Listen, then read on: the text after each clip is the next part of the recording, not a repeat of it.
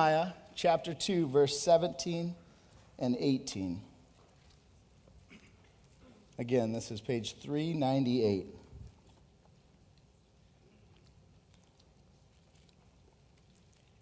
Two, 17, 18. It says, "Then I said to them, you see the trouble we are in, how Jerusalem lies in ruins with its gates burned? Come, let us build the wall of Jerusalem, that we may no longer suffer derision. And I am told of the hand of my God that had been upon me for good, and also of the words that the king had spoken to me. And they said, let us rise up and build. So they strengthened their hands for the good of the work." This is God's word. You may be seated. Thanks, Josh. Yep. Good morning.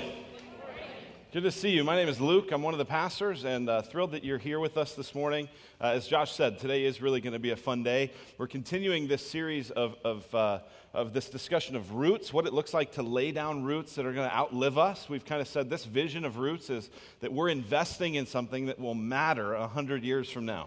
There aren't many things that you can invest in, that you can care about, that are still going to matter in the generation and generations to come, but this is part of it. So we're going to dig into this portion of Scripture here today. I'm sure it's something that you've never studied in depth and probably never heard a sermon about, but we'll look at that. But before we do, I want to just remind you what's coming next week. So next week, we're going to be finishing this root series, and part of this root series, as you know, if you've been here with us through this, is that we've made a decision to purchase the land next door, and we're asking you, those of you who call this your church home, to make a commitment to give financially over and above what you would normally do for us to be able to pay for that land. And so our goal for that is $1.05 million. That's a significant goal. That's going to require those of us, again, who love and call this church home to give significantly and sacrificially.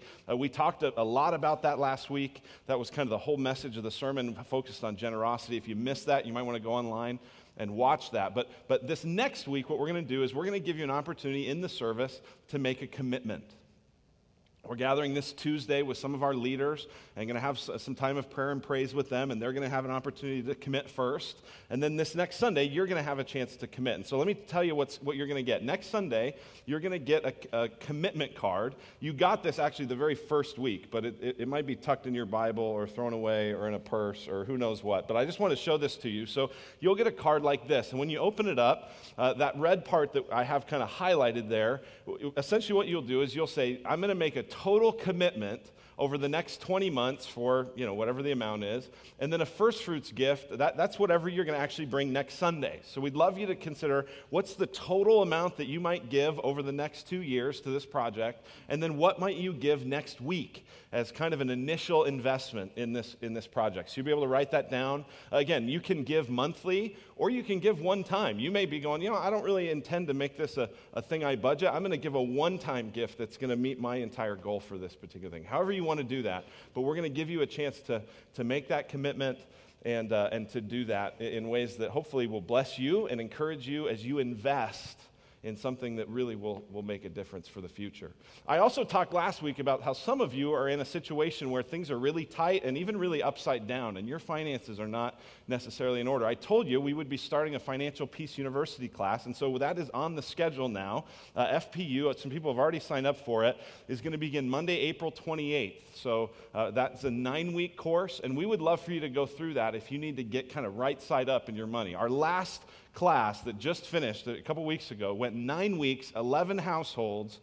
They paid off almost $68,000 in non-mortgage debt and saved almost $33,000 in cash. $100,000 swing by 11 households in 9 weeks. It's a fantastic opportunity for you to get some habits and build some things that will really make a difference for your future. So that's available for you. We would love for you to do that. You can go online and sign up for that. All the registration actually happens through Financial Peace University and Dave Ramsey's ministry, and all the links to that are on our website. So hopefully you'll check that out with us.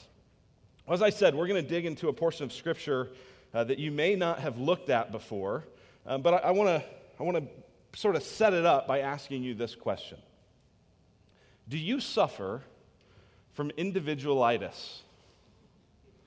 It's a chronic condition. It's very dangerous. Do you suffer from individualitis? Individualitis is a phrase that I first heard from a British preacher named Andrew Wilson. And actually, a lot of the ideas from this message I originally heard in a message from him. And he talked about individualitis. Here's what individualitis is. Individualitis is seeing the world as if it's mostly about you. Not mostly about us, not mostly about the world, it's about me. It's individualitis. Now, if you're a person, there's probably a degree to which you suffer from individualitis. If you're a Western person, which I assume many of you are, you really are likely to suffer from this. If you're a younger Western person, you're in big trouble, right? You have individualitis, just like I do, to the core. Here's some indications that you might have individualitis. If you think, there's a destiny out there for me, there's some great plan for my life, I'm going to do amazing things, rather than thinking, we have a great destiny, then you might suffer from individualitis. Maybe you read the scriptures, bless you. Maybe you read the scriptures and you come upon a wonderful promise and you think, that promise is for me. Right? You read Jeremiah 29:11. For I know the plans I have for you, declares the Lord. Plans to give you a hope and a future. Plans to prosper you. If you read that and you say, that's for me, then you probably have individualitis. Because what you probably don't realize is that you is actually plural. It's talking to a group of people. God has a plan for his people, not necessarily just for you. If you view the church as kind of optional, like, I'll do that. If it can supplement this me and Jesus thing that I got going, then I'll do church. But if it doesn't exactly meet my needs, this me and Jesus thing, that's really what's most important. If that's kind of your thought, you have individualitis. Rather than seeing the church as something that's essential, that Jesus didn't just die for you, he died for his church. If you see kind of serving and volunteering through the lens of, I have these gifts, what are they going to do to help me use my gifts? You have individualitis. Rather than saying, the church has this need, my company has this need, my kids' soccer team has this need, what can I do to meet that need? There's a huge difference in terms of how you approach that. Right? The scripture calls us as the people of God to evangelize. Jesus said that, as he recruited his disciples, he said, come, follow me, I'll make you fishers of men.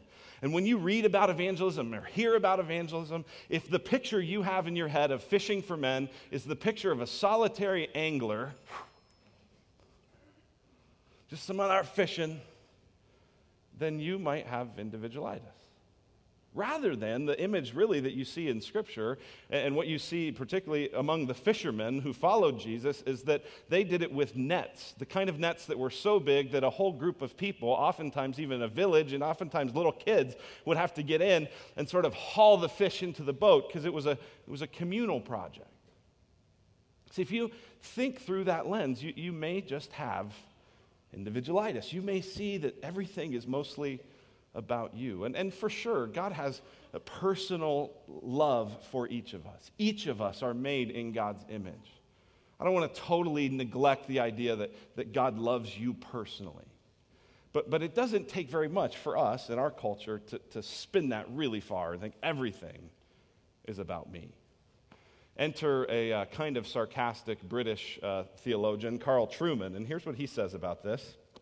He says, this belief that we are each special is by and large complete tosh, which I had to look up what that means. That's a British word that means rubbish. Most of us are mediocre, make unique contributions only in the peculiar ways we screw things up, and could easily be replaced as husband, father, or employee by somebody better suited to the task. Congratulations. This is not a Joel Osteen sermon today. You're not walking out of here feeling very good about that, all right? Put bluntly, when I read the Bible, it seems to me that the church is the meaning of human history. But it is the church, a corporate body, not the distinct individuals who go to make up her membership.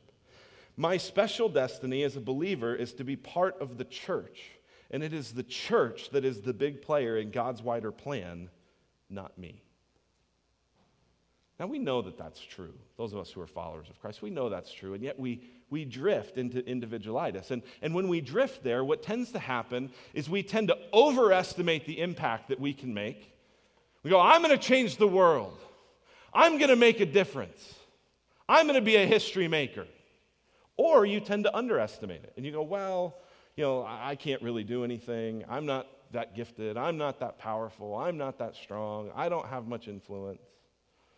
And both of those, whether you're inflated with pride or deflated with self-pity, really both of those are pride, and both of those are symptoms of individualitis. And so we're going to look at a passage. Again, my guess is if you've ever read this, you kind of skimmed it and went, no idea why that's in the Bible, and just kept going. You probably have not studied it. You probably have not heard a sermon on it. Nehemiah chapter 3. Josh kind of read a preview from Nehemiah 2 of what's going on here. But we'll look at Nehemiah 3 here today. Let me just give you some context. This is all taking place about 445 BC. In the 600s BC, the people of Israel had been exiled into Babylon, and they were taken over. The city of Jerusalem was destroyed. The temple was burned. The walls were burned. It was all torn away. And the people were in exile in Babylon for 70 years. In about 536 BC, Zerubbabel comes back leads a group of people out of Babylon back into Israel. And he comes back with a few thousand people. You'd think these people would be so excited to return home, but in fact, not many people came with Zerubbabel. Then in 457 BC, Ezra comes back, and he begins an effort to kind of try to rebuild the temple. When 445, Nehemiah is working, and if you read the beginning of Nehemiah 1, what you see is that Nehemiah is working as the cupbearer to King Artaxerxes. King Artaxerxes is the king of the Persian Empire. They had taken over the Babylonians, and Nehemiah is his cupbearer. This is like a secret service position, right? Think about it in the ancient kind of times. If you were going to kill, if you were going to assassinate an important person, a leader, a king, what would you do? You might poison their food. You might poison their drink. So a cupbearer is an incredibly important position, right? He's the one that's gonna take the drink before you do every time to make sure you live, right? Every time he takes a drink, he's risking his life. And Nehemiah, who probably could not have grown up in Israel, hears about the plight, about the weakness of Israel, specifically of Jerusalem. He hears some reports from all those that had already gone back, and what he hears is that Jerusalem's walls are torn down. He hears that Jerusalem basically lies in ruins. He hears that Jerusalem is a mess, and he's in anguish over it. He's burdened by it. And so he goes to King Artaxerxes, and King Artaxerxes sees, he says, you're so downcast, what's going on? And Nehemiah comes to him and he says, I've heard this report about my people and about God's people and about how the walls that surround the city are broken down, and someone needs to do something about this. And so Artaxerxes allows Nehemiah to go. He gives him a great deal of funding and a great deal of resources. This pagan king, God uses to be able to fund this project to rebuild the walls of the city of Jerusalem. So Nehemiah is leading this effort. And what we read back in Nehemiah 2, 17 and 18, was sort of after Nehemiah had actually gotten into town and had inspected everything and saw that it was as bad as he'd heard. And if you look back, Nehemiah 2:17, he says to the people with him, he says, you see the trouble we're in, how Jerusalem lies in ruins with its gates burned. Come, let us build the wall of Jerusalem, that we may no longer suffer derision. And I told them of the hand of my God that had been upon me for good, and also of the words that the king had spoken to me. And they said, let us rise up and build. See, Nehemiah is one man. And Nehemiah can be burdened by this idea that God's city is in ruins. But one man with one burden and one vision can't accomplish much. It's the people who say, let us rise up. We're going to do something. We're going to own this project. So Nehemiah chapter 3 is a description of these people who own this project. And I want to read this to you. We're not going to ask you to stand because it's going to take a while. But I want to read you Nehemiah chapter 3, and I want you to hear the names of the people that, listen, here's what they did. They secured the future of God's people. Right? With no wall means that Jerusalem is vulnerable again to attack, vulnerable again to being wiped out. right? The mission of God to eventually seek and save the lost through his people is at stake in the rebuilding of this wall. And these are the people who did it. Nehemiah chapter 3. Then Eliashib, the high priest, rose up with his brothers, the priests, and they built the sheep gate. They consecrated it and set its doors. They consecrated it as far as the Tower of the 100, as far as the Tower of Hananel. And next to him, the men of Jericho built. And next to them, Zakur, the son of Imri, built. The sons of Hassanah built the fish gate. They laid its beams and set its doors, its bolts, and its bars. And next to them, Meremoth, the son of Uriah, son of Hakaz, repaired. And next to them, Meshullam, the son of Berechiah, son of Meshezabel, repaired. And next to them, Zadok, the son of Baana, repaired. And next to them, the Tekoites repaired. But their nobles, get this, their nobles would not stoop to serve the Lord. Joiada, the son of Paseah, and Meshullam, the son of Besaiah, repaired the gate of Yeshanah. They laid its beams and set its doors, its bolts, and its bars. And next to them repaired Melatiah, the Gibeonite, and Jadon, the Meronothite, the men of Gibeon and of Mizpah, the seat of the governor of the province beyond the river.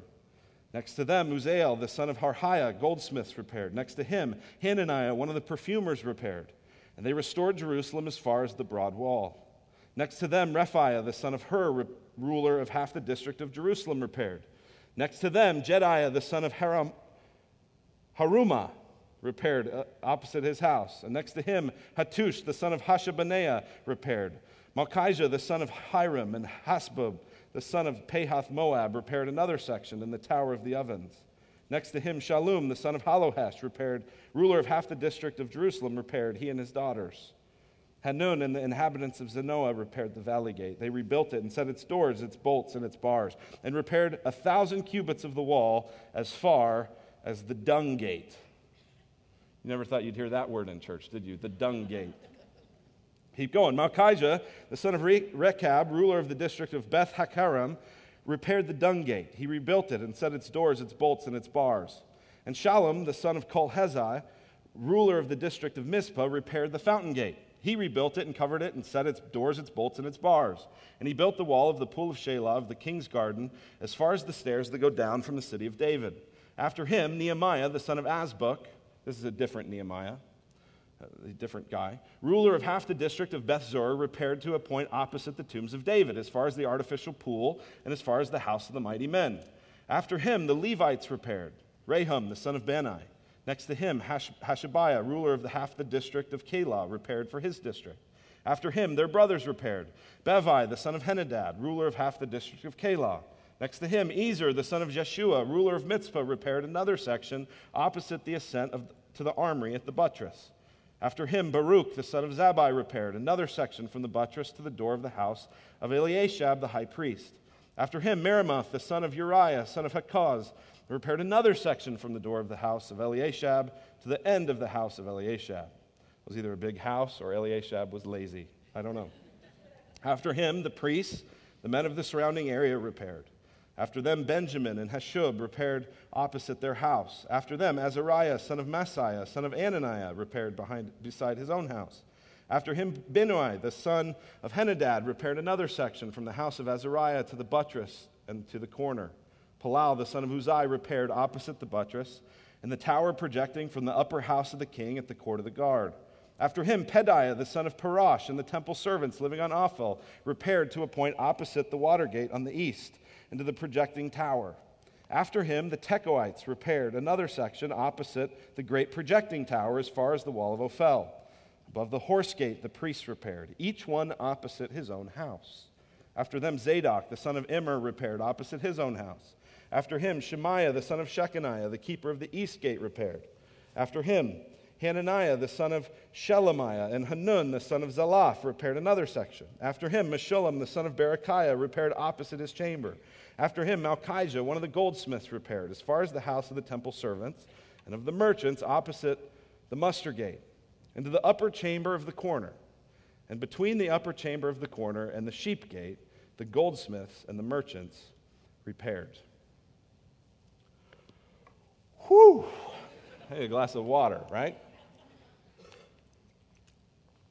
Now listen, some of you are going, that's why I skipped that passage when I came to it in the Bible reading. And probably a lot of you are thinking, why on earth did he read that? Like, he could have just gone, there's a bunch of names in here. Why read it?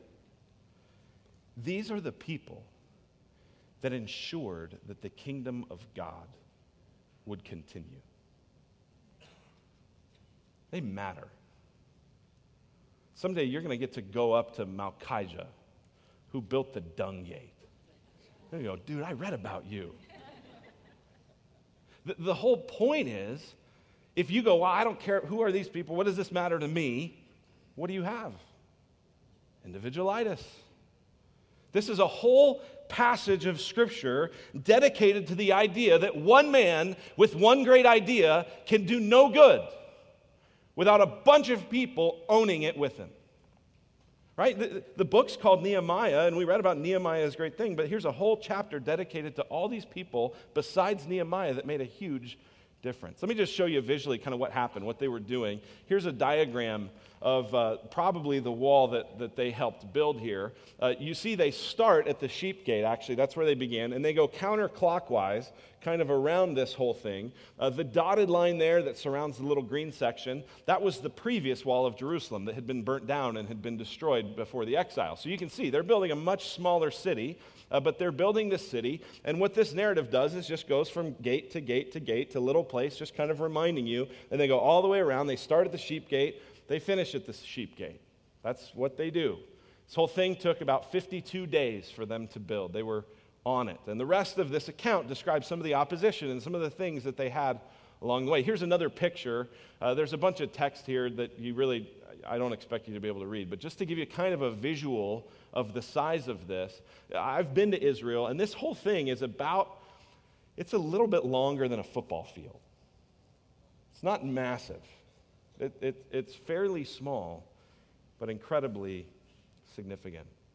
So I want to share with us, I want to pull out of this passage some transferable principles, some things that you and I can learn from this that relate to us today. Here's the first lesson I want us to learn, is that God's work is more about we than I. God's work is more about we than I. We've already seen that, right? Here's all these people that you've never heard of, that you never hear again. You don't know anything about them, but they are part of God's work doing something that mattered for thousands of years afterward. Right? Without this work happening, the city of Jerusalem is in danger. Without that work happening, it's unlikely that the people of Israel survive. It's incredibly big.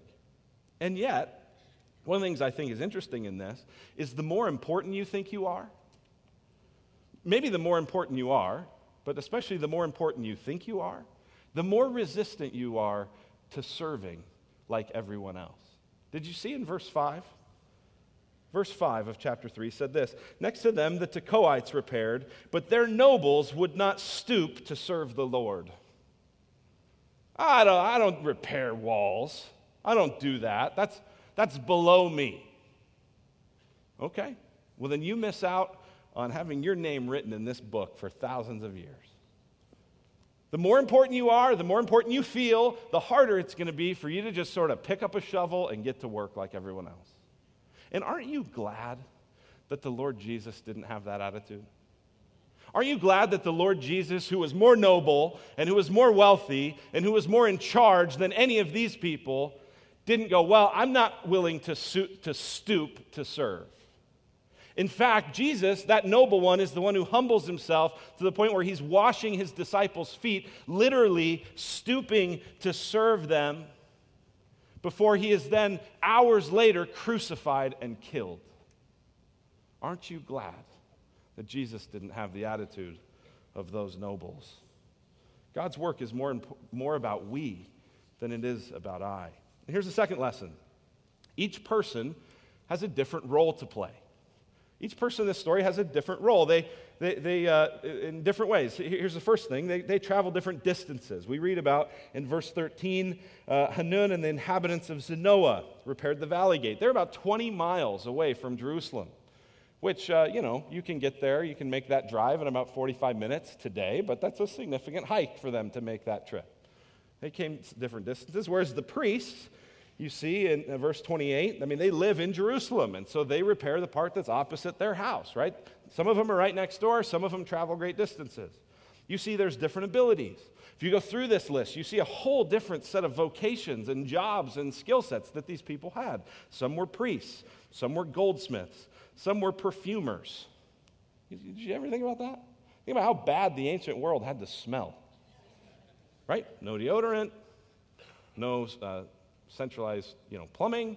It stunk, right? You need people to help make it smell good. These are like the people that went before Gold Canyon candles, right? Like that. Maybe that's what they had. So priests, goldsmiths, perfumers. They're a bunch of government officials. People, they're in charge of this district. They're in charge of that. And temple servants, right? You have different abilities, different rank in society, but they all had a role to play. You also have a different attractiveness of jobs. Did you notice that? The sheep gate, in verse 1, Eliashib, the high priest, rose up with his brothers, the priests, and they built the sheep gate. They consecrated it and set its doors. Why would they consecrate it? Because the sheep gate was really important. The sheep gate was the place where the sheep would come into the temple area to be sacrificed. That was seen as a holy place. And so some people have that attractive job. They get to help build the sheep gate. Other people, you read about this in verse 11, are part of rebuilding, repairing the Tower of the Ovens. Historians tell us that Tower of the Ovens had a bunch of furnaces in it where often bread would be baked. It was like it was the bakery where everyone baked their bread, and it would smell really terrific, right? That would be a pretty cool place to work. And then you got Malchijah in verse 13, the dung gate. What's the dung gate? The dung gate is where they get rid of the waste. The animal waste, the human waste, right? They didn't have a plumbing thing. This is the gate where they haul that all out. And this has been, get this, it's been a week, but it's been a functioning city, right? So that dung gate is what they've been using for dung. And so he's there repairing it in the midst of everything that he's seen goes into the dung gate, right? Some people travel great distances. Some people have different abilities. Some people have different assignments that are of different quality, right? I don't know about you. I'd rather get the bread gate. The tower of the bread, right? Than the dung gate. Right? And there are times as you serve the Lord, there are times as you serve one another that you feel like, I don't like this. This doesn't smell very good. Yeah. But it really matters. Because here's the third thing we learn. Each person has an essential role to play. Each person has an essential role. Here's why. There is no value, get this, there is no value in building some of a wall. There's no value in building some of a wall, right? The whole point of the wall is security. The whole point of the wall is to prevent your enemies from attacking you. And if you go, well, congratulations, we built some of a wall. That does you no good, right? That doesn't help anyone okay, well, we're still going to die because they're coming in here. Let me give you a historical example of this. The Maginot Line. This is a famous example from European history. After World War I, the French decided, we don't really trust those Germans, and there's this guy with a really weird-looking mustache that looks like he's trouble in Germany, and we would like to build some of a wall to protect us from Germany. And so they decided to build this. You can see on this map, there's the bright kind of thick red line, which is where they built these strong fortifications of the Maginot Line. And it started down south near the Alps, right? They went, no one's going to go through the Alps to conquer us, so we'll start it there. And we'll build it up through, and then you see where it gets kind of dashed, and where it gets dashed is where the Ardennes forest is. They said, there's no way that anyone could get through trees. So they built some of a wall. Look at that. We really did it, Charlie. Some of a wall. Okay, well, it took Hitler and his armies about 6 weeks to get to Paris because they just went around the wall. Right? Not helpful. Right? And so here's the thing I want you to see. Whether the person traveled near or far, whether the person was important in their job or just kind of a temple servant, whether the person built the bread tower or the dung gate, every part was essential. Every part mattered. And the same is true of the people of God today.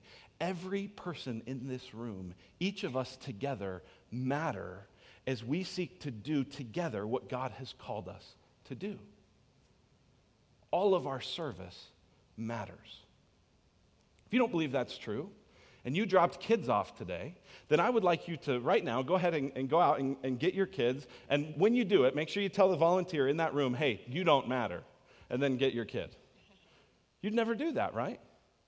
You go, well, I don't really want to keep kids. I watch kids all day, and I'm a mom, and I don't want to do that. Well, okay, well, someone's going to watch the kid. It's essential. Right? There was someone out there today in a vest trying to direct you to say, hey, if you pull in here, you're going to run into yellow tape. Aren't you glad that person was there today? Yeah.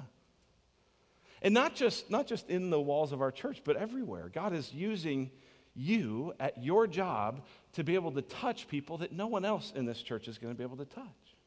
And as you build relationships with them, and then you bring them, they build relationships with us, together God uses us. So their mission, you see here, was to build a wall. But what's our mission? And by mission, I mean, what's our big picture reason for existing? What do we do? What are we about? As the Redemption Gateway, why do we exist? Here's why. To make disciples. To encourage people to follow and trust and treasure Jesus. Here's what Jesus described. Here's the end of Jesus' ministry, Matthew 28. Here's how he said it. It says, Jesus came and said to them, all authority in heaven and on earth has been given to me. Go therefore and make disciples of all nations, baptizing them in the name of the Father and of the Son and of the Holy Spirit, teaching them to observe all that I've commanded you. And behold, I am with you always to the end of the age. The main command there is make disciples. Well, you do that is by going. It's by baptizing, incorporating people into the family of God. It's by teaching. But it's making disciples. That's why we're here. That's why we exist. We're not up here just to kind of give people a chance to play music and give me a chance to talk. Give you a chance to get together and have fun. All that's wonderful, but that's not why we exist. We exist to make disciples, to help you, to help me, to help us treasure and trust Jesus more. That's our mission. That's what we're called to do. Some of us travel great distances. Some of you, to go make disciples at your place of work, you travel great distances. Some of you, you're very close. Some of you, your main mission field is as close as the little children down the hall. Some of you have different abilities, right? Some of you could do a whole lot, and you have a really important job, and there's a lot of people that you manage and lead and that look to you. And some of you will go, I don't feel very important, but you're very important because every person matters as part of this mission. Every person. So I have a couple questions I just want to kind of conclude with here today as we seek to apply this. Here's the first one. First one is this. What role are you playing in the church's mission to make disciples? What role are you playing? And this is really for those of you that would call this your church home and you're a committed follower of Christ. If you're still exploring the faith, I don't expect you to have a great answer to this, but if you would say, this is my church home, I'm here, I want to make disciples, I want to join you in that mission, okay, what role are you playing?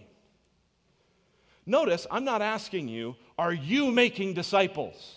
As if it's up to you to be the one that goes out and angles, just one at a time, let me reel these people in. I'm not asking you to be the one that has to do it all, right? I don't like that question. People say, are you a disciple that makes disciples? Dumb question. Here's a better question. What role are you playing as we make disciples? Right? This is why in the scripture, the church of Jesus is described as the body of Christ. Because there's different parts of a body. Here's some that I wrote down. There are feet that go. There are knees that bend to serve. There are arms that reach to hug. There are hands that touch with care. There are brains that make things better. And there are mouths that speak. What are you? See, a lot of times people go, well, I'm not a mouth. And my feet can't go very far. Okay, but can your knees bend? Do you have hands that can serve? Because everyone matters. What role are you playing? Maybe you don't know that. Maybe you don't know the answer to that question. And my point here is not to kind of expose that and ridicule you for it, as much as it is to say, I do want to expose it and begin to help you begin to wrestle through that question. That'd be a great question to be discussing with your family or to be discussing in your redemption community this week, to kind of go around and go, what role are we playing? And maybe you go, you know what, honestly, I have no idea what role I would play. And that's a great opportunity for the people in your life to come and say, well, you know what, you're really good at this. And when you do this, it seems to make a big difference. And you've really helped me with that. And you can begin to see the role that you play. Right? My wife serves a lot of the time, not all the time. She's about to have a baby, and this will change. But she served for the last couple of years in the nursery. And there are weeks she really likes it. There are weeks she gets spit up on. Right? There are weeks she's like, I've got to get home and change. I smell like vomit. That's not fun. But you know what she loves? She loves when some person comes in for the first time and they look a little uncertain because maybe they haven't left their baby with someone else ever or in a while. And they can go and experience that kind of love and care. And the ladies can do their best to calm that baby down and to love that baby, knowing that mom and dad get to come in here and have an hour and 15 minutes of undistracted time to focus on Jesus. She loves that. She loved getting spit up on? No. But she knows the role. This is, when it comes to Sunday, here's the role I play in how we make disciples. Do you know that role? Do you have that role? You should. Here's a second question to ask. Are you an owner? Are you an owner? Right, there's a huge difference between someone who's an owner and someone who's a volunteer. Someone who's an owner and someone who's an employee. The clearest example I remember of this was a couple summers ago. I went to the zoo in Denver with my Aunt Marcia, and she had a good friend who was a volunteer at the zoo. And every time I asked him about the questions about the zoo, he would always describe his answers about what the zoo was doing by saying we or us. Well, we're not going to open that exhibit for a couple more months. Well, we just got in this new panda. Well, we. Right? And I kept having to go, do you work at the zoo? Well, I volunteer. But he talked like an owner, right? He didn't say, well, they, aren't going to have that exhibit open in a while. And that language, to me, it just made all the difference in the world. To go, there's someone that owns it. He gets up in the morning and he's excited to make a difference for the kingdom of God. And I'm not just asking you if you own the ministry here on these walls, but do you own the mission that God's given you? Do you own your part to play? We did have an example here in these walls a couple weeks ago. One of our pastors walked into the men's restroom right as the service was about to end. And there was a man in there who's just part of our church, and he was wiping down the sinks and picking up the little pieces of trash that were laying on the floor that had missed the trash can, and he put that all in there. And Dale asked him, he said, well, why are you doing that? He said, well, we're about to welcome guests, and I want it to look nice. That's an owner. That's an owner, right? Someone else goes, well, someone else will do it. I'm sure that's someone's job. But an owner says, no, I'm going to do it. I'm going to make a difference. I'm going to play my part. I'm going to build my little part of the dung gate and make a difference. It's been interesting as our church has grown, because as our church has grown, and this you would expect, the kind of the level of ownership has decreased. That makes sense. You have more and more new people, more and more people kicking the tires, more and more people trying stuff out. But when we did that survey about a month ago, one of the things we saw is that the number of people who had attended a redemption community had dropped from 2 years ago by about 16%. The number of people who had served in any way through the church had dropped about 9%. And so this is just an opportunity to say, hey, if we're going to lay down roots that are going to pass the faith on to the next generation. That's what this whole thing's about. This whole thing is not about how do we get all our jobs done here. We're doing this for a bigger mission. We're making disciples that together are going to make disciples, and in 100 years it's still going to matter. If that's you, then you got to get in the game. You got to say, I'm owning this thing. Let me give you one idea of a place to start. A place to start might be church membership. Now, some of you go, what's church membership? I didn't know you had that. Well, it's a special club where you get a t-shirt and a card and special parking space, that would have been really helpful today if you'd have been a member. That's not it. I think a great word for it would be, and we don't call it this just because for so long in so many places people understood what church membership is, but church membership is essentially church ownership. You can count on me. I'm going to own this. I'm on board with the church's beliefs. I'm on board with the church's mission. You can count on me. My name's going on the fridge. Mark me down for something. That's a great place to start. So we're going to start a church membership class April 28th. You're going to begin to see opportunities to respond to that and to sign up for that in your bulletin over the next couple weeks. It's going to be there. And I would encourage you to explore that. Just attending the class doesn't mean you're making that commitment. There's a class that goes 2 weeks, and that class basically explains here's what's involved in committing to be a member, committing to be an owner. Now, some people will go, well, I don't think church membership is biblical. I don't really like that. Here's something I read an article this week that I thought was really helpful. This guy argued that it's not, that you can't consider yourself a part of the church if you're not a member. That avoiding church membership is not possible, not biblical, not healthy. He said, you can't be a member of the Rotary International if you're not a member of the local chapter. You can't, right? The Bible never tells you to be a member. Well, yeah, and the rule books of Major League Baseball never tell you that you have to be human. They just assume you're human, right? The whole New Testament assumes you're part of a local church. And it's not healthy for you to go, well, I'm just independent, and I'm just rogue, and I just do my own thing. That's not even healthy for you. That's the essence of sin, is to go, I don't need anybody else. I'll just be all about me. It's individualitis. So if you have those flinches, I get it. Maybe you had bad experiences. Maybe you came out of something where church membership became this really abusive and controlling, and I'm sorry if that's what you've experienced. That's not what it's like here. And I would challenge you to think about owning the ministry by taking that step. This is all about an investment. That's what all of it's about.